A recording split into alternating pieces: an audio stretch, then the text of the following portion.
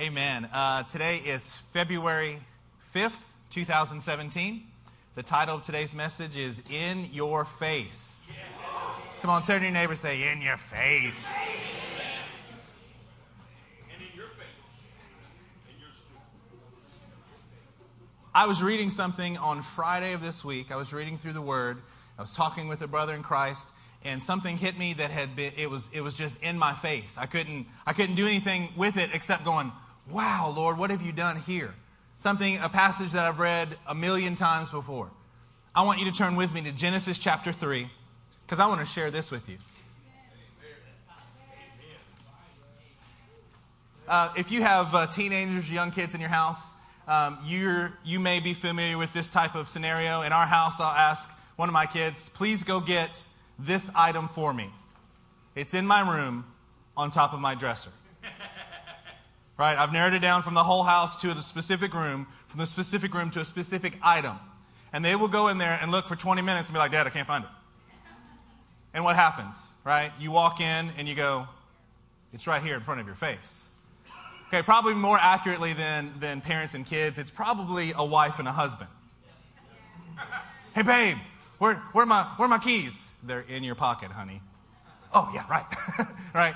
We understand what it's like. Why? Because we have selective attention. We can only focus on so many things at one time, and sometimes things that are right in front of us that should be incredibly apparent to all, we've just missed for the fact that our attention has been diverted. In Genesis chapter 3, starting in verse 14. Are you there? Yeah. Amen.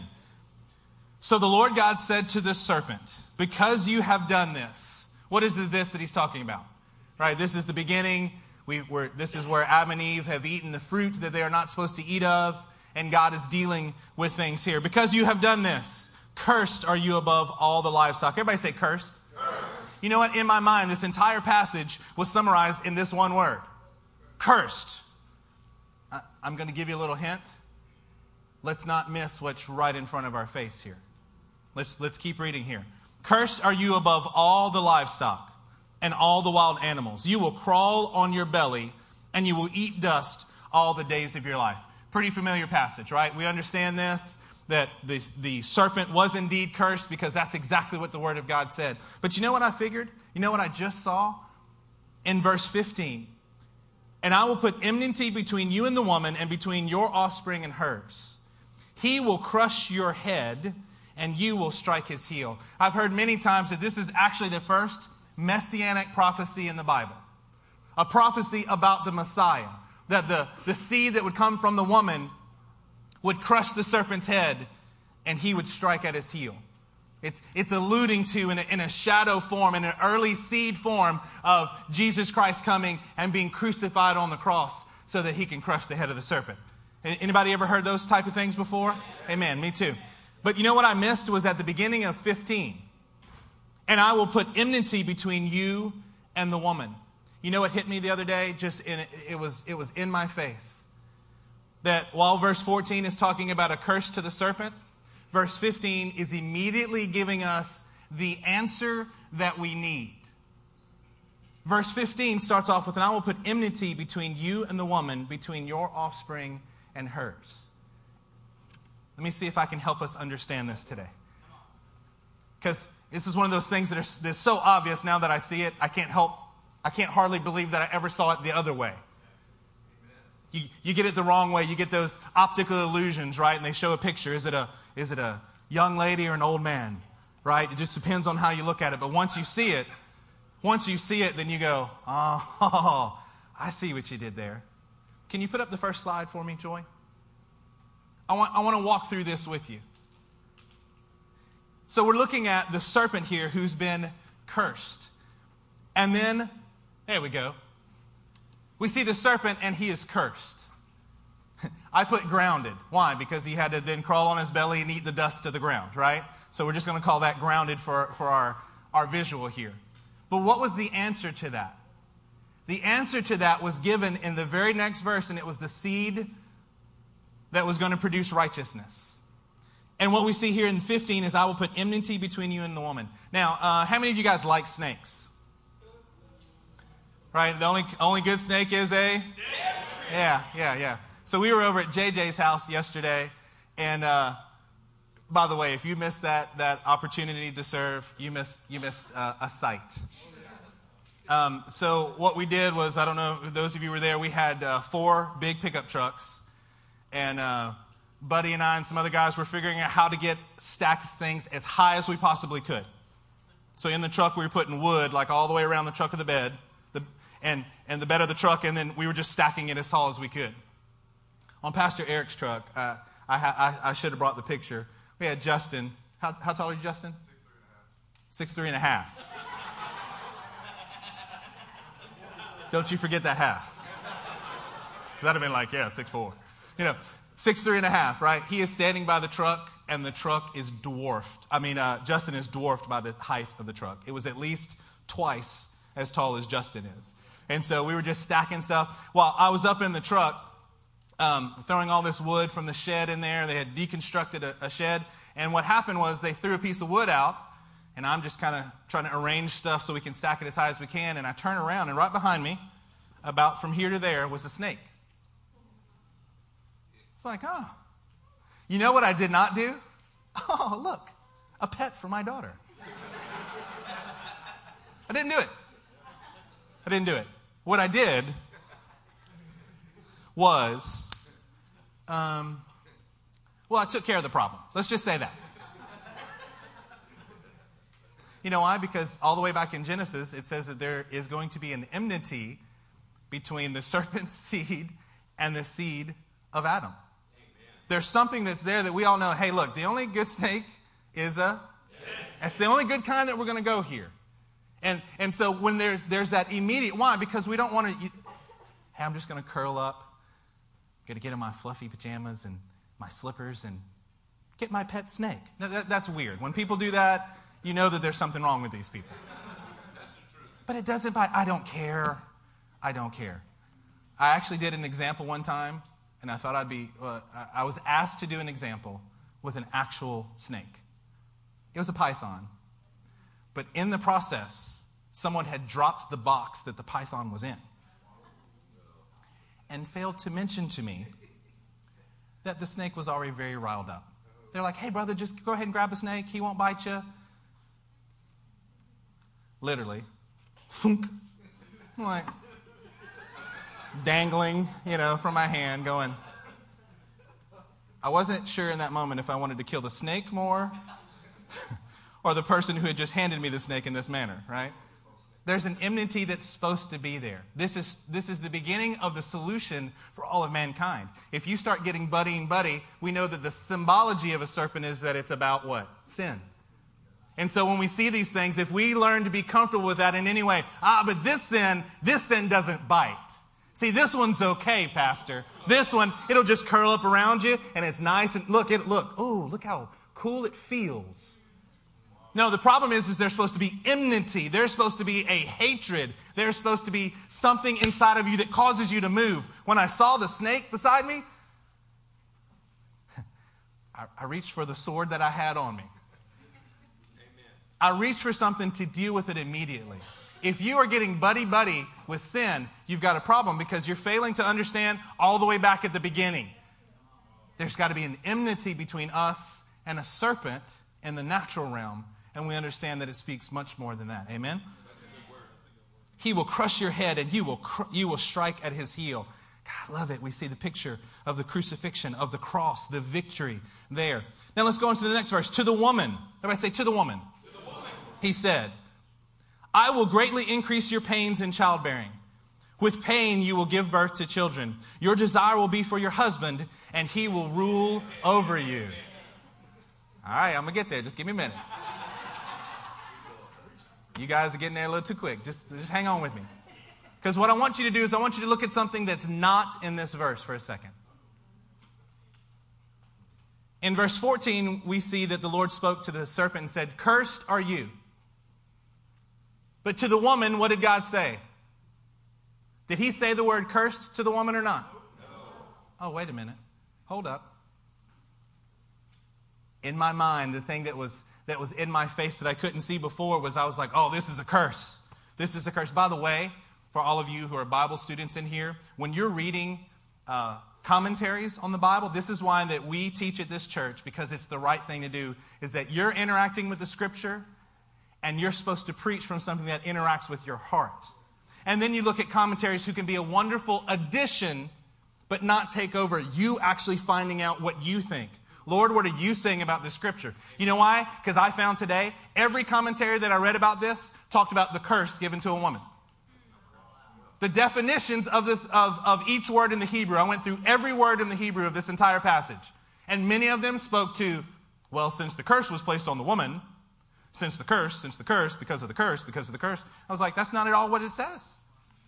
To the woman, I will increase your pain. I will greatly increase.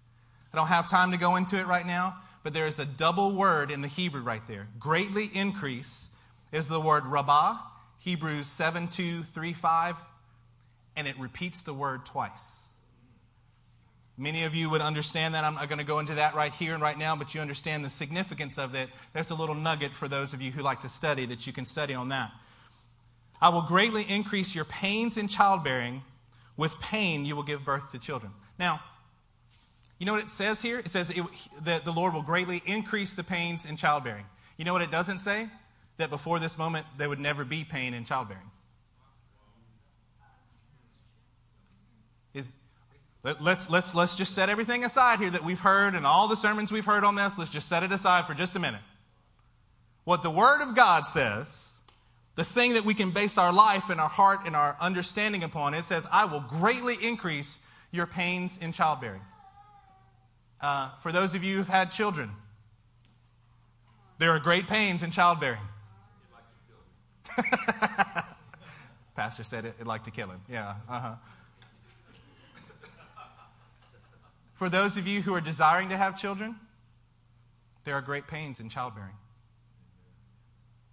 To long to have a child and not be able to have a child, is that not pain as well? Yes. Because what you see is the difference between the first word pain there, I will greatly increase your pains in childbearing, often speak to a very physical, a pain, a toil, a sorrow. With pain, you will give birth to your children. You know what that next word also indicates, besides the physicalness? An emotional state. Yeah. It has to be more than just physical. Can you stay with me here for just a second? It has to be more than just physical in the problem here. Why? Because in our modern society, couldn't you just take enough medicine? The second that you start feeling labor, we just stick you with an epidural, and you've bypassed what God is telling mankind. You bypassed it. One, done. Wait a minute, how can that be? You're going to take some type of pharmakia and outwit God? No, that's never going to be the case. You're never going to be able to take medicine. You're never going to be able to take medicine to get around your heart problem with God. Your anxiety, your fear, your depression, your whatever it is, fill in the blank. If you think that you're going to take medicine and get around the fact that you have a heart problem with the Lord of all creation, then you've missed the point and you don't understand what God is all about. Come on, parents. Stay with me here. Women, if you've got kids around in the house, I know this to be the case. I could look at women here, and I've seen examples of it in our services. A mom with a newborn, right? She's got to feed the baby, and the baby's crying, and everyone's looking at me, and I don't feel, and there's this pressure because I don't feel like a good mom, and why do I even come to church? Because I just spent all my time in the back with the baby. Pain. Come on, got something. With pain, you will give birth to children. Not only in the birthing process, but in the raising process. There's an emotional turmoil that goes on here. If you're a woman and you have children, am I telling the truth or not? Yes. What happens when they're beyond the infant? Now they can talk and walk. Parents, if you've got older kids, there's sometimes some pain in what's going on because you're wanting to see something in them that you are not seeing. As a matter of fact, it's the opposite. You are seeing maybe yourself. You're seeing lots of sin in them that you just like, there's pain in this. In the childbirthing process, in the child raising process. But look at the answer. Here's the answer is the next sentence. The way this is working out is a sentence gives you what seems to be a problem, and then the next verse helps give you an answer. The next sentence, rather. It says, your desire will be for your husband, and he will rule over you. Ladies, it is not a curse. It is not a curse for you to have a husband over you that you desire and wants to lead you. It is the solution to your life. Amen. Good word. That is not at all, this is not at all what our society teaches you. I've actually heard people say, I've heard it preached from pulpits, that this was part of the curse. Women were cursed, and because of the curse, then a man has to be over them. But now, we have been liberated. Hey, sweetie, this isn't the curse. This is the solution that you need. If you're a wife, it's supposed to be where you have a desire for your husband. I've even heard of translations that said your desire will be to rule over your husband. Wow. Simmer down now. The way it's supposed to be is you have a desire for your husband. That's right. If you are yet unmarried, you have a desire to have a husband. That is a right, godly desire. And you know what God's doing in you? He's working things in you. He is preparing you for what He has. It is not a punishment. It is the solution that you need. Husbands, for you to rule over your wives, to rightly lead a home is an honorable thing. It is a godly thing. Because what we see here, let's look at the next one. Verse 17. To Adam, he said. Everybody look up at the screen for a second. You may have a Bible in your hand. You may have a phone. I just want everybody to look at the screen for a second because it's in your face. To Adam, he said, what is the first thing that God says to Adam? Because you listened to your wife. We think that the problem was that they ate a fruit, right? And by the way, because of our little childhood, we think of an apple, right? We've seen it in enough pictures. It's not an apple. I can assure you. But what goes on here is Adam is there with Eve. God told Adam what to do and what not to do. Eve was there. The serpent came up to Eve. Apparently, Adam was there as well. Eve saw that it was good. She liked the goodness of this idea of fruit. And so what she did was she partook and then gave it to her husband, and he did eat. You know what the biggest problem there in the garden was?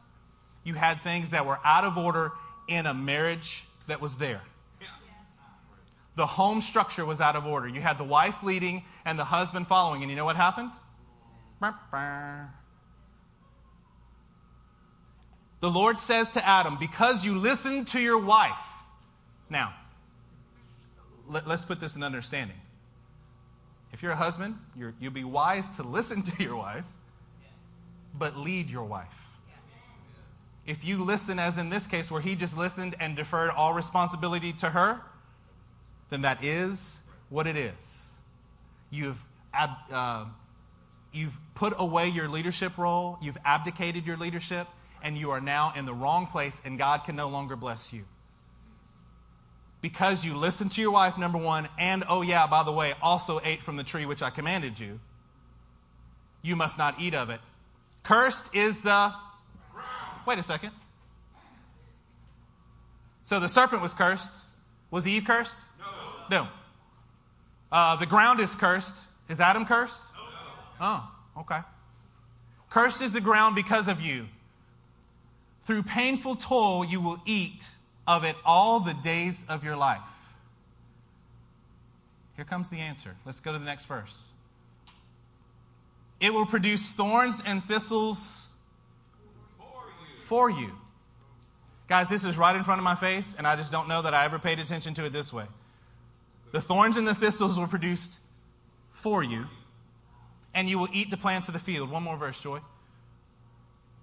By the sweat of your brow you will eat your food. By the way, the word there in the Hebrew is the same word for bread. You will eat the bread until you return to the ground. From since you were taken, for dust you are, and to dust you will return. We've heard that last part, often used at funerals, right? By the sweat of your brow. So the same thing that was given to a woman, that the pains of childbirth would be greatly increased, That there's not only a physical toll, but there's an emotional toll that is supposed to be there to work things out in you. It's part of the solution. It's not part of a curse. It is there to help you. It is there to instill things into you.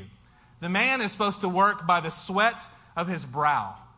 The word there for brow is the same word for nose. It's talking about a general region or a very specific thing. In the Hebrew culture, if you have a long nose, you're supposed to be very long-suffering and patient. If you have a short nose, then it was said that you were very hot-tempered. That's the common phrasing. We don't often use those things in our culture. Can I encourage you for a second, though? This is what hit me. By the sweat of your brow. When I think of sweat of your brow, whew, got a little sweaty there. Excuse me. When I think of sweat of your nose, for me, maybe not for you, but for me, that changed the entire amount of work that was put into something. When you're working hard enough that your clothes are just wringing wet and the sweat is dropping down and is dripping off the tip of your nose, now for me, this verse forever has that picture associated with it. I may learn many more things, but I'm going, by the sweat of my brow, I will eat the food. You know what I'm saying right now? The sweat and the work that you're supposed to put in is not a curse. It is part of the solution for your life. Amen. Come on now. Why do we have so many problems with male leadership in our society? Because men don't know how to work. I mean, I don't want to get my hands dirty. Well, what's wrong with you? Why do we like to do so many work projects as a church? You know why? Because it trains young men to actually be men.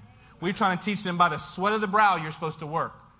The fact that you can go in and we have such a life that you can sit on your phone, sit on an Xbox, play games, never grow up. By the way, our sociologists are trying to put another category in the mix before we actually say full adulthood. We've got, infants and toddlers. We go through developmentally and we get to teenagers. And now after teenagers, they were like, well, I guess you're an adult. Oh, it's like a pre-adulthood. Don't do it now. And don't do it if you've got a problem getting on the computer. You can Google these things. It'll come up in the first three hits. Phases of life. The newest stuff will give you a pre-adult, a young adulthood. Why? Because we're saying you're still not ready. We see how you people are living, and you're 25, and you're 26, and you're 29, and you're 31, and you still hadn't figured out to be able to live on your own yet.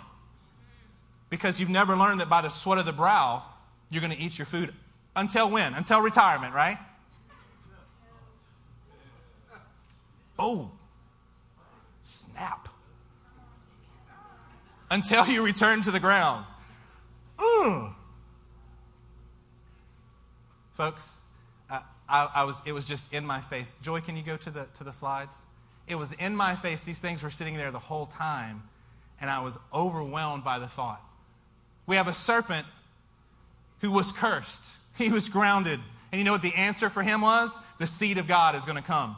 The righteous seed that we know is Christ, but it will come, and that will take care of the serpent. The woman, not cursed. That's right. Not cursed. Obedience. When you walk in obedience, not cursed. Like a darting swallow, so an undeserved curse does not come to rest on those who are obedient to the Lord. I think that's Proverbs 26:2. Woman, not cursed. She's increased in pain, but here's the answer. With the increase of pain, you know what you're supposed to do? You're supposed to submit to it. You're supposed to submit to the pain that's going on in your life. You're supposed to let it do its work, and you're supposed to submit to your husband. And you know what happens? Victory is at hand. This is all in Genesis 3, guys. We've been reading 5 verses now. Right? We're going to go on, I promise. We're going to have law prophet writings today. Don't you worry. But I want you guys to get this. Ladies, when you learn how to submit, well, I don't have a husband yet. Well, then that's what your pastors are here for. We can help you. We can help protect you. We can help lead you in some of these things. This is what this is supposed to be here. If we're supposed to treat each other like a body of Christ, like a family, you know what we do? Fine, you don't want to look at me like a father. That's fine. Let's just say we'll be your big brother and we'll look after you. What if you're a single man? Then you've got your uncles and your big brothers and your fathers here in this house that will help you in this. So you know what you do? You submit the same. Don't think that when we hear the word of God, this only applies to a husband and a wife. This applies to everyone in the room. The ground, it was cursed. It had thorns and thistles. You had to work the soil. The man, not cursed. Not cursed. The toil that was put there was for his victory. When you don't know what to do and you're trying to wrestle with an idea, let me encourage you. Step one in your thought process should be, am I working hard enough at what I'm doing now for God to be able to speak to me through it? Oh, Pastor, I don't know about where we're supposed to live or my job or this or that. Put your head down and work hard. Amen. Just work. Until the sweat is dripping off of your nose. I was a school teacher, right? Not tons of physical activity unless we were going out in the marching band field and we were out there. But I can assure you that every day my goal was to end the day exhausted. That is a good thing for you to do, man. Because you know what happens when you finish the day exhausted? Amen. God grants sleep to those he loves. You know what I've never had a problem with? Going to sleep. I'm like, good night. Bam! It's like flipping off the light switch. My wife is amazed. She's like, how do you do that? Right? Why? Because her fighting is in the emotional realm. She's got to kind of wind down, and we've got to talk about it. We've got to... 47 minutes later. Right? This is real life. This is not an insult. What our society has tried to do is try to say that men and women have the same function. That's ridiculous. No. In the Bible, in the kingdom of God, men and women have the same value. Yeah, amen. But you have completely different functions. You have completely different roles. Why in the world would you want to get that mixed up? Oh, because we think that value and function are the same thing in our world. That's so sad. It's wrong. It's wrong. And you know what the answer is? It's right here in front of our face. Amen? Amen? While we're talking about work, let's turn to 2 Corinthians chapter 6.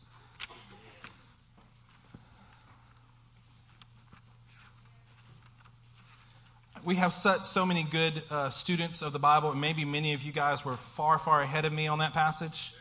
Maybe you guys all knew that way ahead of time. That was new to me. That was revelation while I was reading it 2 days ago. 2 Corinthians chapter 6. Let's start at verse 4. Is everybody there? Rather, as servants of God, we commend ourselves in every way, in great endurance. Almost sounds like they understood by the sweat of the brow that things would get done.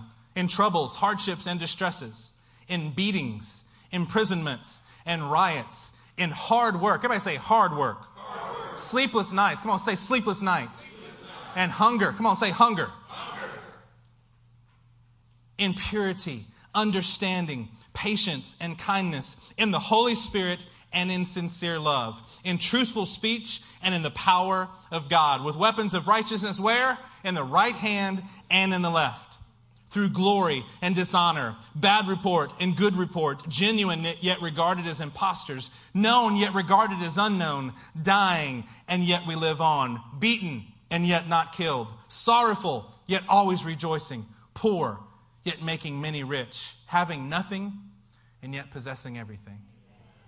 Pastor, why is life-changing ministry so intense? Y'all worship and it's intense. You speak and it's intense. The people who go into prison, it's intense. Y'all going to go preach out on the street corners at the Super Bowl? It's a little intense.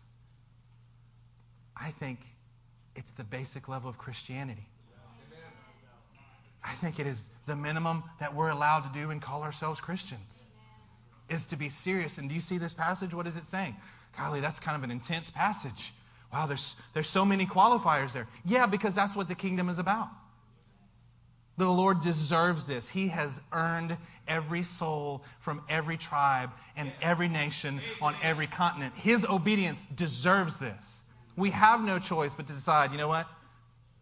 Amen. Lord, I'm going to work as hard as I know how until the sweat is dripping from my brow, in order that you may take that little bit that I just gave It was all that I had, but that you can multiply, that you can do something with it because you desire and you require these sacrifices from me. That's exactly the words that were coming forth this morning. Amen. Turn to Deuteronomy chapter 11. Deuteronomy chapter 11. This is something that I won't take much time on, but I do want to remind you of something that we learned a few weeks ago. Deuteronomy 11, and we're going to start in verse 13.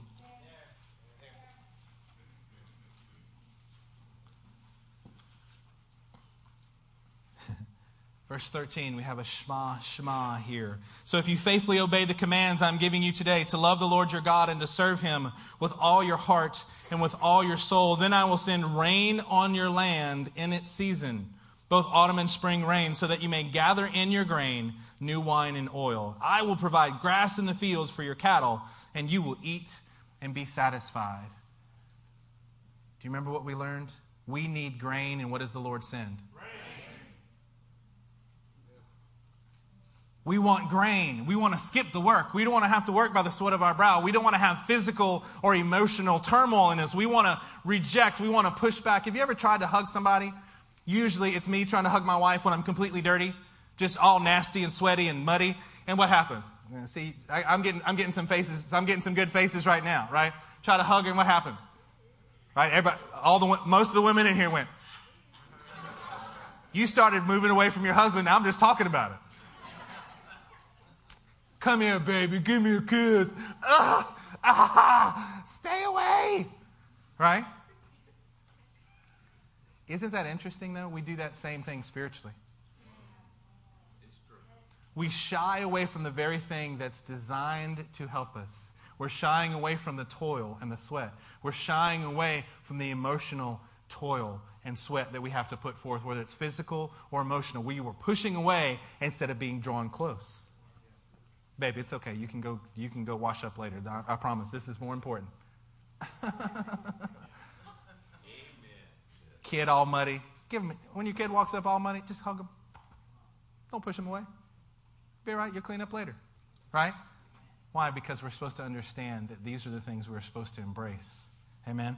That we're not supposed to push away. When we ask for grain, the Lord sends us rain, and we're supposed to go work it. Amen? Let's turn to Genesis chapter 21. I want to show you a few other examples of things that were right in front of our eyes. It was right in your face. And sometimes we can miss it. Genesis 21. And we're going to start in verse 11. The matter distressed Abraham greatly because it concerned his son. This is in reference to Hagar and Ishmael. Verse 12, but God said to him, do not be distressed about the boy and about your maidservant. Listen to whatever Sarah tells you, because it is through Isaac that your offspring will be reckoned. You know what the Lord is doing there? He's reminding Abraham of the promise.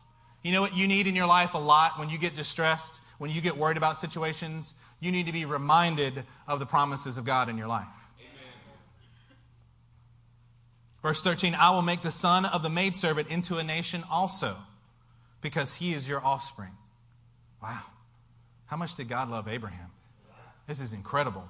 Verse 14, early the next morning, Abraham took some food and a skin of water and gave them to Hagar. By the way, the word food there is the same word that's in Genesis. It's the word that we translate more often than not as bread. The lechem. Some food and a skin of water and gave it to Hagar. He sent them on her shoulders and then sent her off with the boy. She went on her way and wandered in the desert of Beersheba. Ever felt like you've just been wandering out in the desert? Let's not read over these things too quickly, right? Let's not miss what's right there in our face. Wandering in the desert, just wandering around. It doesn't seem like anything is good. You're just listless and purposeless and directionless, and you're just kind of going around, right? When the water in the skin had gone, she put the boy under one of the bushes. Then she went off and sat down nearby, about a bow shot away, right, a stone's throw away. For she thought, I cannot watch the boy die. They're out of water, folks. And as she sat there, she began to sob. Verse 17. God heard the boy crying. I think it's interesting. Hagar is crying, and so is the boy. It's almost like she's having these pains in not just childbirth, but in child rearing. This pain, Lord, God, I've done this. This is it. This is the end. I can't bear to watch this. But when God heard the boy crying, and the angel of God called to Hagar from heaven and said to her, "What is the matter, Hagar? Do not be afraid." Everybody say, don't be afraid. Don't be afraid. You know, if you could just understand that, if you can just get that scripture down in your thought, in your heart, when you come up against something, if you will just stop your first reaction from being afraid. Don't be afraid. God has heard the boy crying as he lies there. Lift the boy up and take him by the hand, for I will make him into a great nation. Then the Lord opened her eyes. Everybody say, opened her eyes. Open her eyes. And she saw a well of water. Hey guys, where was the well of water? Right in her face. How is it that we can be places and God's provision is right there in your face and you're missing it? You know why? It's because we need to have our eyes opened. She's lamenting and we're out of water and the child's about to die. I can't even bear it. I've got to turn away.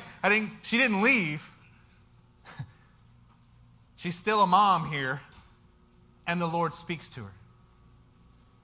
I want to encourage some of you guys. You've been crying out to the Lord for certain things. I want to pray for you today before we get done that God will open your eyes to the answer that's right there in your face.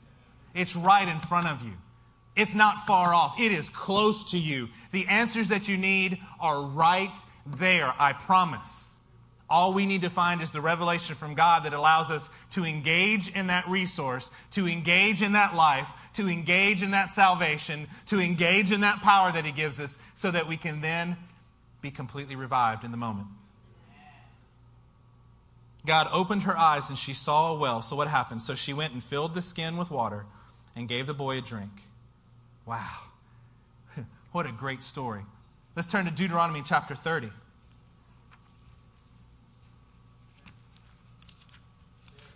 Deuteronomy chapter 30. Let's start in verse 11. This next passage should bring life to your soul. Be ready to write it down. Now, what I am commanding you today is not too difficult. Everybody say, not too difficult. Not too difficult. The work that God has put in front of you is not too difficult. Does it say it's not difficult? No, it doesn't say it's not difficult. What does it say? It's not too difficult. It's going to make you work. You know why? Because if we didn't have to work for things, you know what happens in us? Us stays really, really prominent, and Him is far too diminished. You know what having to work for things sometimes? You know what? Having a dream. The Lord has called me to greatness, Pastor. Amen. Well, get to work. Get to work. I should be an evangelist to tens of thousands. Well, amen. Why don't you go join the cleaning crew for us? Go clean some toilets and tell me about your work. Pastor, I don't know why some things are so difficult and nothing I touch seems to be going right. Well, good for you. Good. You going to quit? You going to go lay down under a bush? Start sucking your thumb? Stand up. Find the well that is right there in front of you and work your way through it. Revelation 21:8 says that cowards have no place in the kingdom. God, we're so serious. No, we're just trying not to be cowards. We know that it is in human nature to be fearful. You know what happens when you give in to fear enough? You become a coward. That's why we're saying, don't give in to fear. Don't give in to fear. That's fear. Quit doing that. You're thinking fear. That's all you're worried about fear. You better stop it. Why? Because we don't want you to become a coward and lose your place in the kingdom. You can like it or not. The pastors and the leadership in this church, we've decided, last thing I might be wrong in a lot of things, but what I'm not going to be is a coward. I'd rather die than be a coward. Now, we can all say amen to that, and then we go out and live lives that are full of fear. Amen, Pastor, that's good. Good for you. I mean, I wish I could. That's a little bit more intense than I like to be. Yeah. Now what I'm commanding you today is not too difficult. It's not too difficult. But it will require everything you got. It's not too difficult for you or beyond your reach. Come on, guys. Spencer, I'm not picking on you, so I'm just going to throw this out here. Have you ever had anybody that had T-Rex arms when it comes to getting a bill? Oh, you beat me to it, Pastor. Oh, amen. Here comes the bill. Oh, I missed it. My bad. Right? It's not too difficult for you, nor is it out of your reach. It is right there in your face. But you have to reach for it. You have to work for it. You have to work your way through this. You have to submit to what God's doing so that you can receive what God has for you. It is not too difficult. Everybody turn to your neighbor and say, it's not too difficult. And it's right there in your face. Verse 12, it is not up in heaven, so that you have to ask, who can ascend into heaven to get it and proclaim it to us so that we may obey it? Nor is it beyond the sea, so that you have to ask, who will cross the sea to get it and proclaim it to us so we may obey it? Verse 14, no. Everybody say no. No. The word is very near you. It is in your mouth and it is in your heart. Why? So that you can obey it. It's right there. His divine power has given us everything we need for life and godliness in 2 Peter. It's right there in your mouth and in your heart. Psalm 19:14, may the words of my mouth and the meditation of my heart be pleasing to you, O Lord, my rock and my redeemer. We've got to have the words of our mouth and the meditations of our heart. We have to have the work of our hand and the internal work of our hearts that we can lay before Him because He's given it to us. He gave it to us. We have the mind of Christ, 1 Corinthians 2:16 says. He just gave it to us. Are we going to stay in our mind, which is actually out of our mind? Are we going to stay in the mind of Christ, or are we going to try to keep thinking through things on our own? That's not what He asks you to do. It's in your mouth. It's in your heart. It's very near you. Joy, can you put up Acts 17:26? It might take a few verses. It's either 26 or 28. From one man He made every nation of men, that they should inhabit the whole earth, and He determined the exact time set for them and the exact places where they should live. Next verse. God did this so that men would seek Him. Why did God put people all over earth the way He does? Because He wants people to seek Him and perhaps, reach out for Him and find Him, though He is not far from each one of us. Come on now. You gotta work for it because it's not too difficult. You got to reach for it because it's not too far. What God is putting you is very close. It's right in your face. Amen. Turn to Judges chapter 15.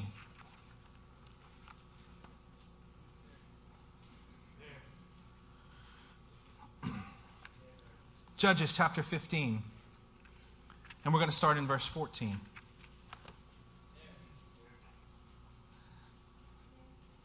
This is Samson. He's just taken his revenge on some Philistines. He's taken a jawbone of a donkey and killed 1,000 men. 1,000. I don't know if you guys have ever been in any scrapes or struggles before. But 1,000 men who actually want to kill you, that is not a small feat. Just because we've heard it makes it, it's 1,000 men. If you had a gun with you, that would be a difficult task. That'd be an impossible task. And with a jawbone, Samson keeps swinging. Just keep swinging. Tosses the jawbone out. And now he's here. As he approached Lehi, the Philistines came toward him shouting, the Spirit of the Lord came upon him in power. The ropes on his arms became like charred flax. His own people had bound him. They're like, you just killed 1,000 people. They're going to be mad at us. Cowards. Okay, we'll tie you up. When the Spirit of the Lord came upon him, the ropes broke. Verse 15, finding a fresh jawbone of a donkey, he grabbed it and struck down 1,000 men. Next verse, then Samson said, with a donkey's jawbone, I have made donkeys of them. There's a little wordplay here in the Hebrew. The word for donkey sounds very, very close to the word for heap. He's saying that I heaped them up. Or that there's a little play here that's kind of funny that we lose in our language. But he's saying, I made donkeys of them. I put them in a big old pile.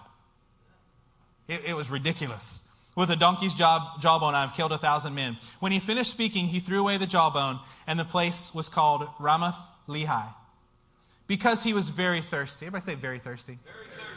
He cried out to the Lord, you have given your servant this great victory. Must I now die of thirst and fall into the hands of the uncircumcised? Well, if you're dead, I mean, come on, man. You know why? Because we as men we find so much value and we understand that it's in our work. What do you do when you introduce yourself to somebody? You usually say your name and what you do. It's because we're men.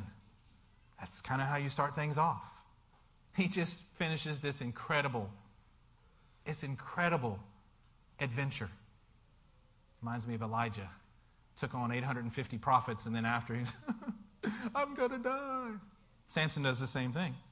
Must I now die of thirst and fall into the hands of the uncircumcised? Then God opened up the hollow place in Lehi, and water came out of it. Where was he? He was right there in the same place. It was literally provision that was made right in his face that he didn't see previous to this. When Samson drank, his strength returned and he was revived. So the spring was called En Hakor, or a spring for someone who calls out. Come on, guys, we got to open our eyes to what God's doing right in our face, and we've got to call out to him. Lord, I'm calling out. Here I am, Lord. I don't see where the provision is, but I know because of your word, it must be right in front of me. You know what? I'm not going to be a coward. I'm going to keep working at this, but Lord, I am thirsty, and I do need some resources, Lord, but I'm going to keep going. And what happens? When you call out, the Lord will open up a hollow place. Amen. He'll open up something that you didn't even know was there. The provision that you need. And I'm not just talking about financial. Of course, to me, I'll be honest with you, I think that's the easiest part of this. I think the financial provision, I don't know how we're going to pay this bill. Amen. You walk in obedience, God will take care of you. Because if he doesn't, he's a liar. If he doesn't, he's not worthy to be trusted. The Bible says, I've never seen the righteous forsaken or his seed begging for bread. He'll take care of you. How do you know, Pastor? Because I know him. That's right. Because we're not starting off from a cursed position. We are blessed. We're following him so that we can receive and do everything that he says. When Samson drank, his strength returned. So the spring was called En Hakor. Let's turn to 2 Kings chapter 6. 2 Kings 6 and verse 15. This is Elisha.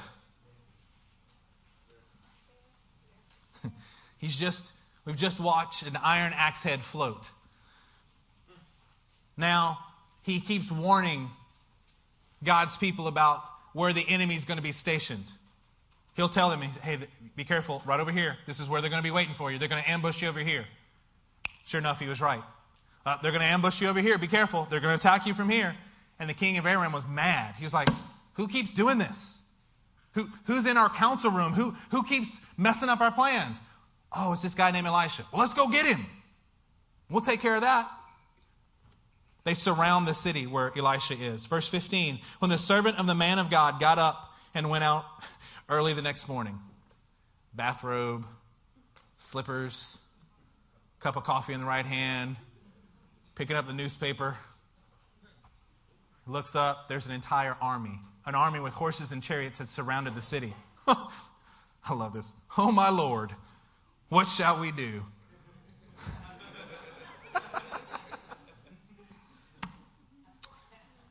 The servant asked. Verse 16. Don't be afraid, the prophet answered. Those who are with us are more than those who are with them.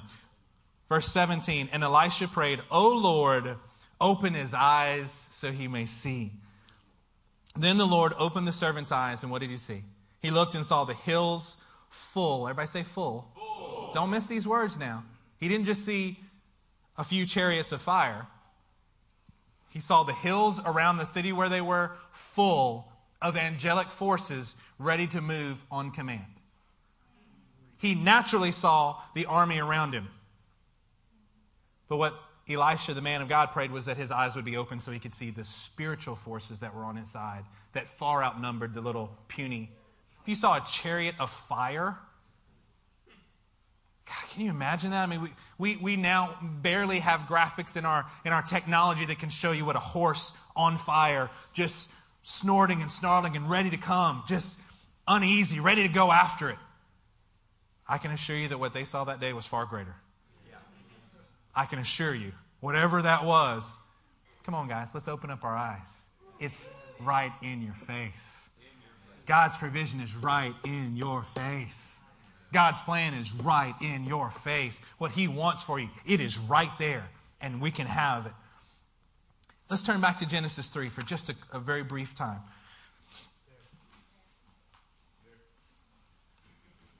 Is this making sense to you guys today?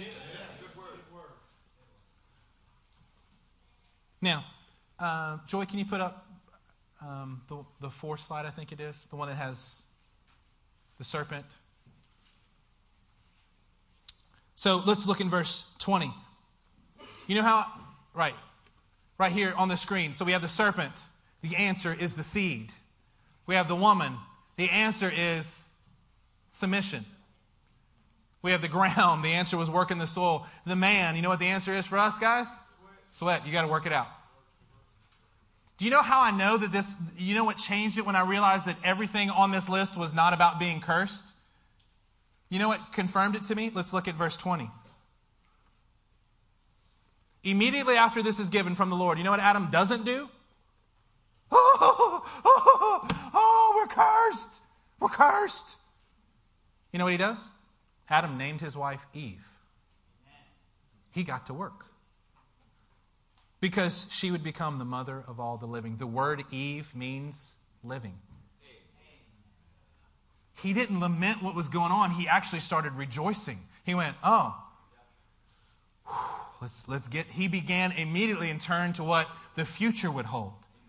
He let what was behind him, he forgot the things which were behind and started pressing on towards the mark of the prize of the high calling of God in Christ Jesus. The Lord God made garments of skin for Adam and his wife. And because he started pressing on, the Lord brought restoration and redemption to his life. And the Lord God said, the man has now become like one of us, knowing good and evil. He must not be allowed to reach out and take his hand and take from the tree of life and eat and live forever. Do you know why the Lord didn't want him to live forever? Because he was now in a fallen state. I wish I could live to be 500 years old. Yeah, you actually... If I could be 500 years old and have a body that was still very healthy, I might go ahead and along with that. To be 500 years old at the rate that our bodies decayed now? Really, that sounds like a punishment. You're 200 years old. Oh, that's so terrible. You can't see and hear and speak and move, but you're 200 years old. Yay. God was saying, hey, you've got to be restored. This physical body isn't isn't your home anymore. I actually love you.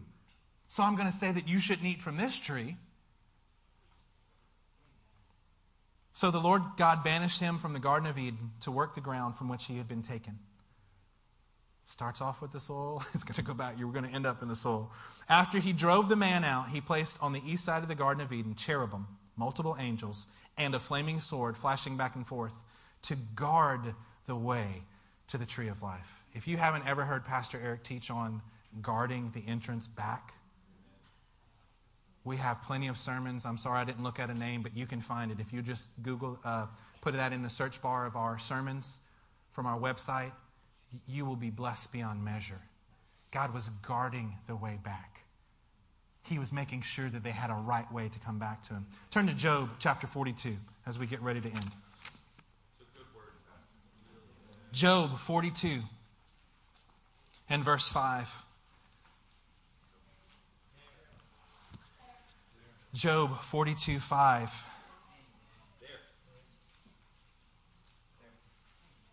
Told some of y'all, I just reread through the book of Job the other day, and just took a few days and read through it. God, just things were coming to me that I was seeing things that I'd never seen before. And this verse just blessed me to no end. Job 42:5 says this, "My ears have heard of you, but now my eyes have seen you." I heard about these things, but it's so different now that I've experienced it myself. I was lamenting not having water, and you know what? You let me know that there was a well right there. I was famished. I was totally exhausted from my labors, and you know what? You opened up a hollow place. I was completely full of fear and entrapped by all that the world could throw at me, and you know what? You opened my eyes, and I could see a heavenly force that was working on my behalf to bring me victory. I have heard of these things, but now I've seen them. Maybe you're here today and the best that you've ever done was heard about these things. If you've been raised in this country, you've probably sat in some type of service in some type of religious organization. I would say church, but I'm not sure if that's actually the case. We've heard of it, but you know what? Hey, for those of you who are going to go out and preach this afternoon, there might be people who have heard, but what you're trying to do is let them see what you're talking about. Amen. You're trying to have the God of all creation confirm by signs and wonders the miracles of what His Word says. They may hear. We need a preacher to be able to preach to them so that they can hear. But the end result is not only hearing, it's that they can hear and see what God has done. This is the hope that we have, that we can hear. Lord, if I hear you enough, and if I get this down into me enough, and if I'm obedient and I work and I toil and I sweat at this, you know what? I'm going to see it. I'm going to see it. I may not see it all yet, but I'm going to see it. You know why? Because this is what your scripture says. My ears have heard of you, but now my eyes have seen you. It's not easy to wrench someone from their position once they've seen it. What happened? Oh no, you can't convince me that something else happened. I saw it with my own eyes. It was right in my face. I couldn't help but see it. I've seen the Lord. You know what? We laid hands on somebody and I saw them get healed.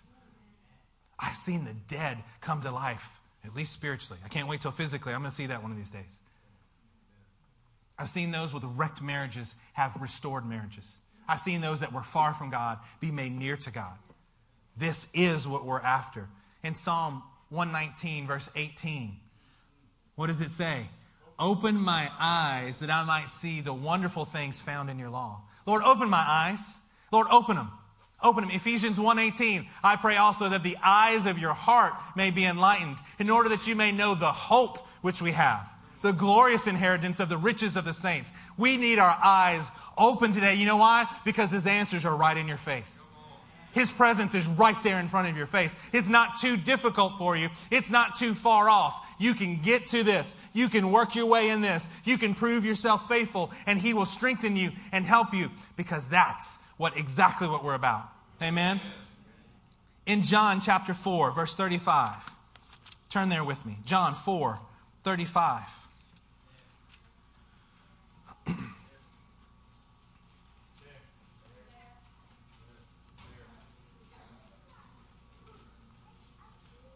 John 4:35 says this, do not say 4 months more and then the harvest. I tell you, open your eyes and look at the fields. They are ripe for harvest. Folks, our world is ripe for the harvest. Amen. Do you think things are getting worse? They are. Politically, spiritually, emotionally. Yep, getting worse. Amen. You know what that means? That means it's ripe for us to come in and bring salvation to the world. We're sending a team, one of the many travels that are going to, we're sending a group of people to Turkey. 20 miles, 12 miles, whatever it is, from Aleppo. One of the most dangerous places in the world. You know why we're going? Because we figure that's the perfect place to go. A, God specifically said it, and B, how much more prepared can they be for someone who can bring hope?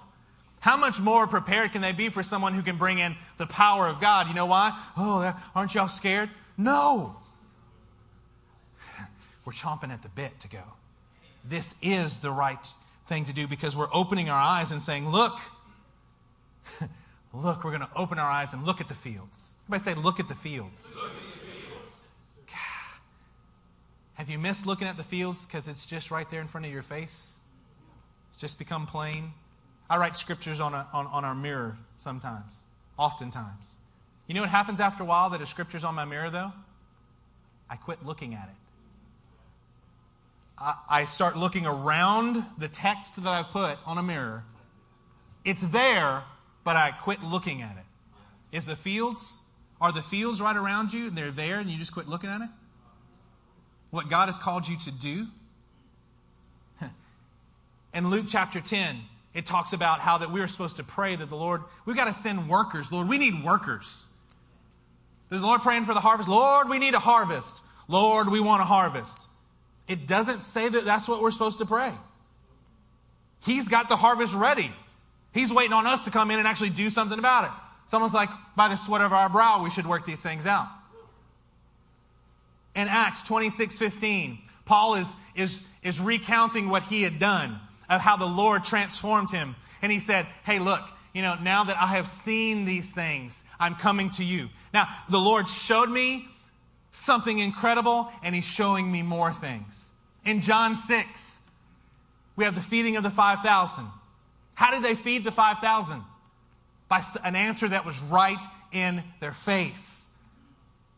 They took what they had, and God multiplied it. In Matthew 14, Peter was walking on the water. These are familiar passages. Matthew 14, Peter was walking on the water, and it says, and he saw the waves. Focus was off of Jesus, onto the waves. He begins to sink. Are you sinking in your life in areas because you've taken your eyes off of Jesus? You've closed your eyes to what he's done?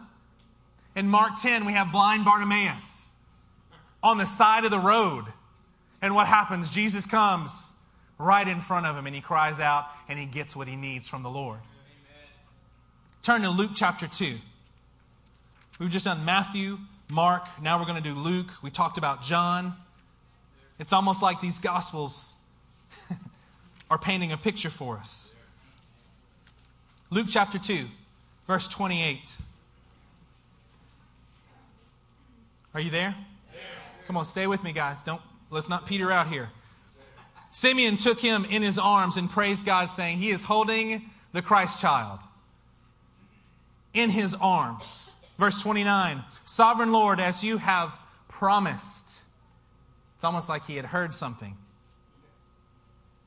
You may now dismiss your servant in peace, for my eyes have seen your salvation. Folks, there's very few people in this room who can look at people and not be able to echo Simeon's response here. I've seen your salvation, Lord.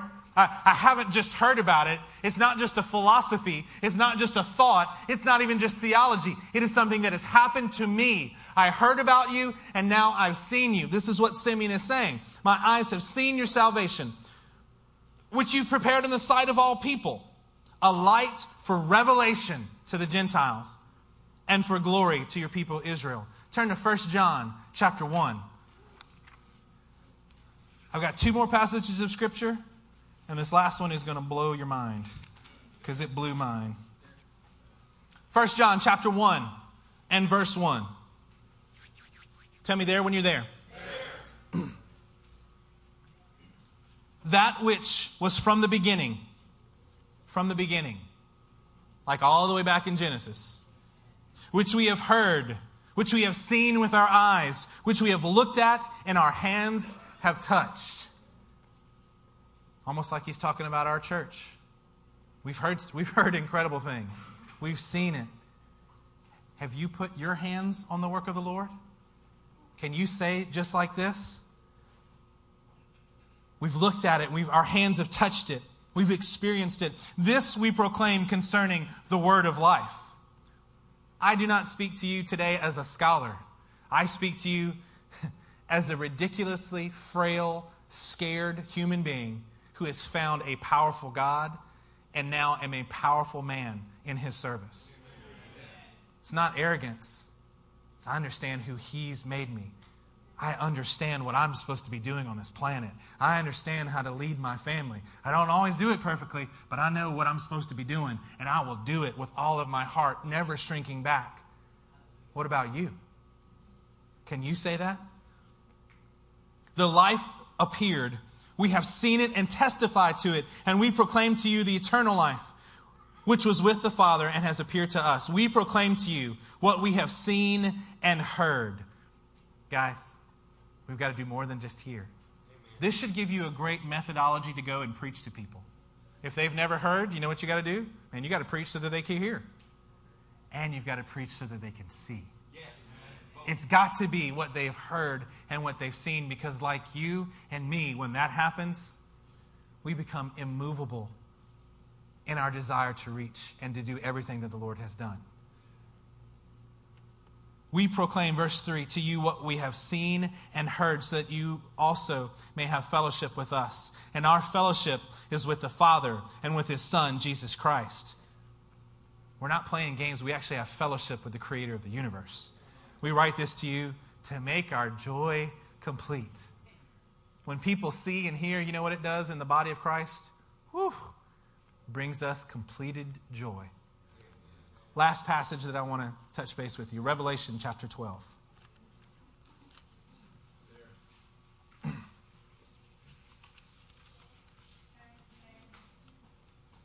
Revelation chapter 12. Let's start in verse 9. Everybody there? Yes. Amen. The great dragon was hurled down, the ancient... Okay, wait, it's okay. I'm going to do it again. This is not a performance thing. We're family. 3/4 of us just missed what I was doing there. I'm just going to go back and do it again. Probably my bad. Let's just do that again. The great dragon was hurled down, that ancient... serpent. Oh, hold up.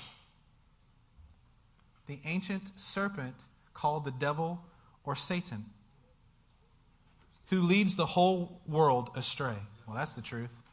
We saw it with Eve. We saw it in Adam.